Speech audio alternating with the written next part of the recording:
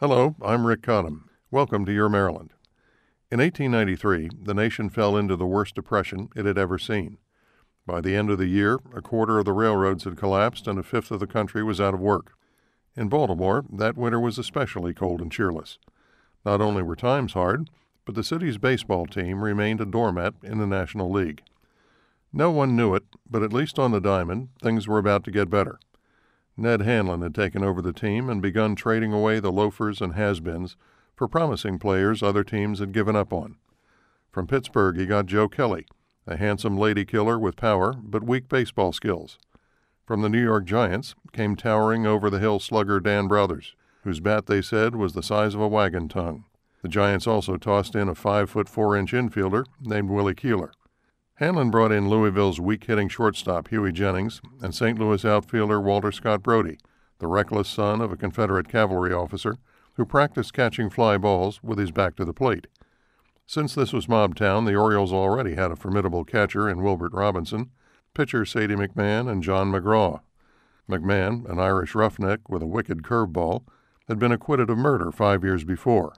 Muggsy McGraw was 5 feet 7 inches of pure hostility and looked like he could commit murder any day. In the spring of 1894, Hanlon took his team south to Macon, Georgia, for spring training. There he turned them into masters of speed and deception. By the time they left Macon, they could work the hit and run and double steal, bunt for hits, and were inventing the suicide squeeze.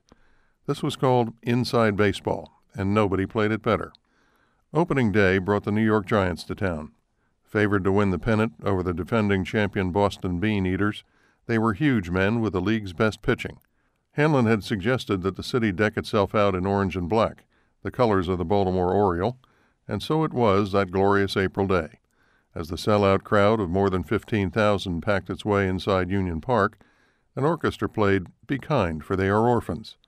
Against the Giants' fireballing Amos Rusi, the Orioles in bright white uniforms, black stockings, and white caps unleashed their new game and won 8-3. The economy was still terrible, but Baltimoreans could smile as their team took 3 straight. That season was the finest Baltimore had ever seen. The Orioles won 24 of their last 25 and went into Cleveland, needing only one more to win the pennant. After dropping the first game, they went up against an Ohio farm boy named Denton True Young, nicknamed Cy for Cyclone. With the score tied 5-5, Wee Willie Keeler smashed a hit to deep right center field and raced around the bases for an inside-the-park home run. The Orioles won 14-9 and clinched the first of 3 consecutive National League pennants. The next few years saw the best baseball ever played anywhere. Joe Kelly broke hearts and hit for power. Huey Jennings played shortstop the way no one has before or since. Muggsy McGraw, sitting on the Oriole bench hard by the third base line, threw bats at the feet of opposing runners and ostentatiously sharpened his spikes with a hand file. Groundskeeper Thomas Murphy built up the baselines to help Oriole bunts stay fair, and let the weeds in right field grow high enough to hide a ball. That which Willie Keeler threw into the cutoff man wasn't always the same ball the batter had hit. Louisville rookie Honus Wagner got a single his first time up against Baltimore, and his second time up connected again. "I might have had a triple," he said, "but Jack Doyle gave me the hip at first, Huey Jennings chased me wide around second, and John McGraw blocked me off at third, then jammed the ball into my belly, knocking the wind out of me." No one who ever played or watched the 1894 Orioles ever forgot them, and their glorious season clearly illustrates one of history's most important lessons. Hard times come and go, but in baseball, better times are only a year away.